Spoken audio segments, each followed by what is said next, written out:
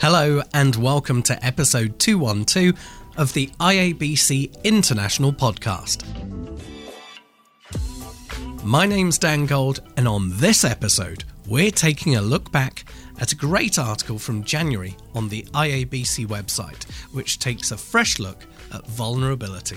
That storyteller, that individual, is telling a story that matches with the way in which they have behaved in the past. I think we talk in comms about the say-do gap. And we check in with Chris Dutton from IABC Wellington to find out what's happening at the IABC APAC Region Conference, which is taking place in New Zealand just ahead of World Conference. If we think about the Asia-Pacific region, it's a really burgeoning, exciting place where ideas are flowing, businesses are being created, opportunities everywhere. But first, a big thank you to everyone who has shared an episode of this podcast with friends and colleagues. Our continued growth is thanks to you, and if you haven't shared an episode yet, think of who could benefit from listening and click that share button on your favourite podcast app. Most importantly, tell people that this is a free resource for everyone in the professional communication and marketing sectors. This episode features two great interviews. Our first one is with Rod Cartwright, who is the founder of Rod Cartwright Consulting, a firm committed to delivering human preparedness and organisational resilience. Rod, thank you for joining me here on the IABC International Podcast. It's my absolute pleasure.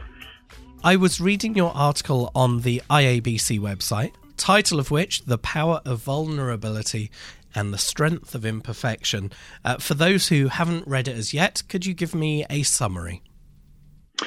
Absolutely. So at its core, the article asks whether in a world of constant flux and change, there is power in vulnerability and strength in imperfection, whether it's for individual leaders or corporations. I look at the examples of Pope Francis and Welsh rugby legend Gareth Thomas to show how humility and vulnerability can actually enhance credibility and protect reputation as an alternative, if you like, to the somewhat macho posturing that we sometimes see and claims of omnipotence. I also look at examples of corporate reputation crises, good, bad and ugly, including Thomas Cook, KFC, Starbucks and Lufthansa, to explore how even the largest corporations can find strength in imperfection.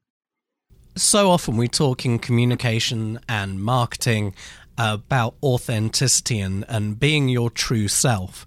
Do you feel that vulnerability and the level of honesty that comes with it, if you can be authentic with the vulnerability, really does make a difference in building that relationship and that loyalty with the audience? I mean, I think that authenticity is always better if it is authentic. I think that the word authenticity is bandied around a lot and used a lot by communications advisors. And every now and then you can see, if you like, inauthentic authenticity. So I think it goes without saying that vulnerability, to be meaningful, has to be heartfelt and authentic. I think audiences sniff from 100 yards someone who is donning the cloak of vulnerability simply because they think it'll make them look better, as opposed to showing their imperfections because that is genuinely what they feel is the right thing to do in the prevailing circumstances.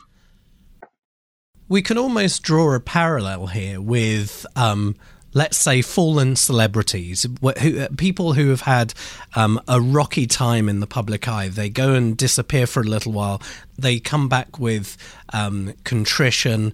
They put their hands up. They admit to things, and they explain what they're going to be doing moving forwards. As I've always said, you can't fake being authentic, and for those who try to do it, it stands out a mile.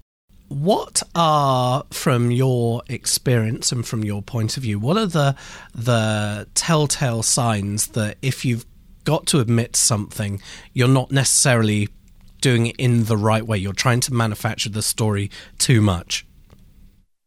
To your point about storytelling, that's actually an area I do quite a lot of work in. And one of I've got a model called the 7 preconditions of a great story. And one of them is about the storyteller and whether they are authentic and credible in telling the story that they do. So I think, to answer your question, part of it is about whether that storyteller, that individual, is telling a story that matches with the way in which they have behaved in the past. I think we talk in comms about the say-do gap, and I think there is real risk for those who suddenly start to look authentic, or who suddenly start to look vulnerable and imperfect, when in the past they've suggested anything but. So I think that gap between past behavior and the sudden appearance of vulnerability is one of those telltale signs of somebody who is not being authentic in the way in which they talk about their vulnerability. I like the examples that you have on your article. I think that there's a lot that we can learn from these case studies, and they certainly are case studies. My favourite will be and will forever be the example that Mother London, the agency, created for KFC in the UK. And for those of you who don't know, KFC, and correct me if I'm wrong, KFC changed supplier of their chicken supplier, and they couldn't fulfill the orders, and suddenly stores and franchise owners were running out of chicken in a chicken store, and lots of them had to shutter for that period of time until there was a new stable supply. And rather than just putting a notice out saying, hey, we're now open again, Mother London created this rearrangement of the letters KFC into FCK, and I'll include a link to it on this, and you can also find it in the article, to which I will link. Where was the line on that article, or that piece of communication? Where was the line on that, on the authenticity? Was it the image itself, which was funny and endearing, or was it the copy that went with it? Because for me, it was the hands up copy that went with it. Well, I think the answer from my perspective is it was all of the above. I think it was the absolute bravery and the willingness of senior management to take, the core of any brand, which is its name, and to play with it in such a self-deprecating and such an open way. I think, secondly, the mere fact of saying the word sorry. I mean, I think the opening line was, "We're sorry, a chicken shop with no chicken isn't very good." So that willingness to say the S word when lawyers may have been all over them saying, no, sorry equals admission of liability. I thought that bravery with the brand and the name, the bravery with a simple apology, but as you say, the way in which it was done visually and verbally with a striking image of an empty KFC bucket, and some really honest human copy that essentially said, we messed up. To our customers, our staff, and everybody else who loves our brand, we're truly sorry. So I think it was that combination rather than any one of the individual elements. Rod, thank you so much for joining me here on the IABC International podcast. I will, as I've said, provide a link to the article in the notes of this episode. What else are you working on at the moment, Rod? And where can people find out more information and get in touch with you?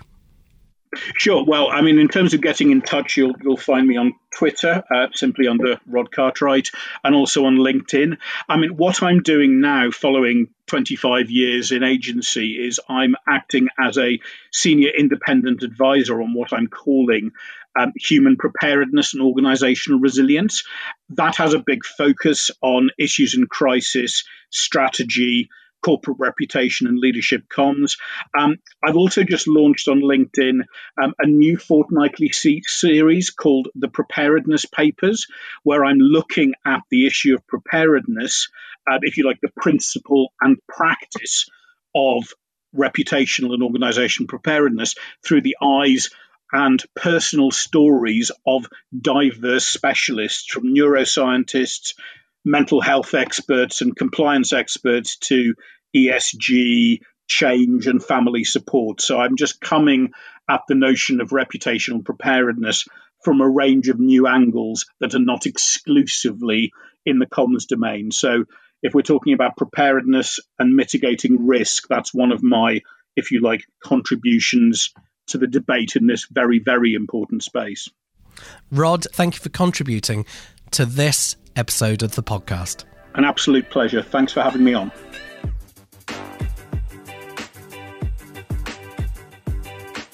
As you are fully aware, we are on the build-up to the IABC World Conference in Chicago in June. But before that, there is a regional conference happening in the Southern Hemisphere. This was recorded last week in the lobby of a rather busy Hilton, so I do apologise for the background noise, but I hope you enjoy this look at the Asia Pacific Regions Conference. I'm sat in a hotel here in Canada after delivering an all-day media training session, and it got me thinking, what other IABC events are on our radar? So I had a look online, and Fusion's coming up. Now, if you don't know about Fusion, it is the regional conference organised by the APAC region, and it's happening between the 25th and the 27th of March 2020 in Wellington, New Zealand. And I'm very fortunate to have Chris Dutton on the line, who is the president of IABC Wellington, and he's going to talk about the event and what I can say is a very interesting venue. Chris, thank you for joining me. Well, thank you very much for having me. Kia ora. And kia ora to you. So for people who don't already know, can you just tell us about Fusion and the conference venue that you've landed on looks really interesting. Tell me a little about that. It's very fortunate that we're actually able to host Fusion here in Wellington, but even more so given the venue, which is Te Papa. And Te Papa is the National Museum of New Zealand, so a place where we have artifacts and history ranging from Māori settlement of New Zealand all the way through to modern time. So it's a fantastic venue and someplace that you can come to a conference and also take a wander around during a break and see some real New Zealand treasures. So on the conference itself, is there a central theme? Absolutely. So the theme this year is The Future is Now. And, you know, if we think about the Asia Pacific region, it's a really burgeoning, exciting place where ideas are flowing, businesses are being created, opportunities everywhere. And if you think about our role as communicators and where we fit in, the future is now. We're building that future now. So that's really the theme of this conference, and it'll be absolutely fantastic to have speakers from Australia, Asia, America, all coming together here in Aotearoa, New Zealand, for a fantastic event. And of the speakers that you've got, obviously we can't name every single, we could, but in the interest of time, could you give me a flavour of a couple of the speakers that you've got coming? Yeah, we have some great speakers coming from right across the globe. Abigail Lovell, she will be coming and talking about diversity and inclusion, and she really does some amazing work for Walmart in the United States. And we also have Gabrielle Dillon coming, Angela Scafidi, who's a managing partner in Australia of Senate SHJ, one of the premier public relations agencies here in the Antipodes. It's fantastic. It's just a fantastic mix of people. We're really looking forward to having everyone from MPs to past political reporters and current thought leaders sharing with us, what really makes our profession just exceptional. I look at the list of speakers that you've got there, and I look at the various topics that you've got coming up. There was a really interesting section on what people could also do whilst they were in town for the conference. Give us a flavour, just in case people haven't been to the website yet, give us a flavour of what people can do whilst they're in Wellington attending the conference. Well, the beauty of Wellington is it's a walkable city. So no matter where you stay in the city, there's always something nearby. Te Papa is in the thick of it. We have Te Papa, and immediately across the street, QT Hotel, which is our partner hotel. And from there, you're maybe 400 meters, if that, maybe even just 100 meters to Courtney Place, which is a vibrant area, just packed full of cafes, bars, everything from a high-end meal to a Turkish kebab shop for your 3 a.m. visit, should you go out. But it's just a fantastic place. And for anyone coming to Wellington, the one must-do is coffee. If you are into coffee, this is your city. Now, it's funny you should say that. I was speaking to Jennifer Andrews, who I met at World Conference in Vancouver, and she was saying, honestly, if you love coffee, New Zealand is a place. And she was very kind. We had a bit of a gift exchange. I bought some items from where I live in Canada, and she was very kind to bring a bar of Whittaker's over, and I was very happy with that. Look, Whittaker's is a bit of a treat for me. Probably too much of a treat, but oh my gosh, I can't get enough of it. So yeah, it's not just the coffee; it's also the chocolate. That's something I always take back to the States if I go visit. Good old peanut slab. Oh, now you're talking. So Fusion is happening between the 25th and the 27th of March in Wellington, New Zealand. For people outside of the region who fancy going to something that little bit different rather than maybe going to a local conference, or they want to come and see a different part of the world, sell it to me. Sell coming to New Zealand, sell coming to the conference, because we both know it's a long way from other parts of the world. So do your pitch, do the sell for me. Well, here's the thing. It's not often you get to go to a conference in a place as beautiful as New Zealand. Yes, it's a short plane trip away. Short, I say, because you can sleep on the flight over and you'll arrive refreshed. And then you'll have the fresh air and the warm hospitality of everyone in New Zealand to welcome you. This conference is a must not miss. It really is one of the premier events. If you look at a calendar of events that come across your desk every day and the conferences that are out there, I would argue that this one is the most economic, even with travel costs factored in, and has one of the best lineups that you'll see really anywhere. You have to go and look at IABC World Conference to see anything that even compares. And that's really what we're talking about. It's bringing together the best of the world, the best of the Asia Pacific region in a place where you can come, you can enjoy, and even hang around for the Cuba Duba Festival at the end. And no other place in the world has that. Chris Dutton, thank you so much for joining me here on the IABC International Podcast. Before you leave, it would be a remiss of me if I didn't ask you to tell us where we could book our tickets.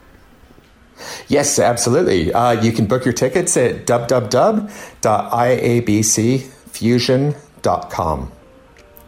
Chris Dutton, once again, thank you so much for joining me. Great. Thank you, Dan. Thank you for listening to this episode. Music is from Joachim Karud and Ixon. And this is an IABC production.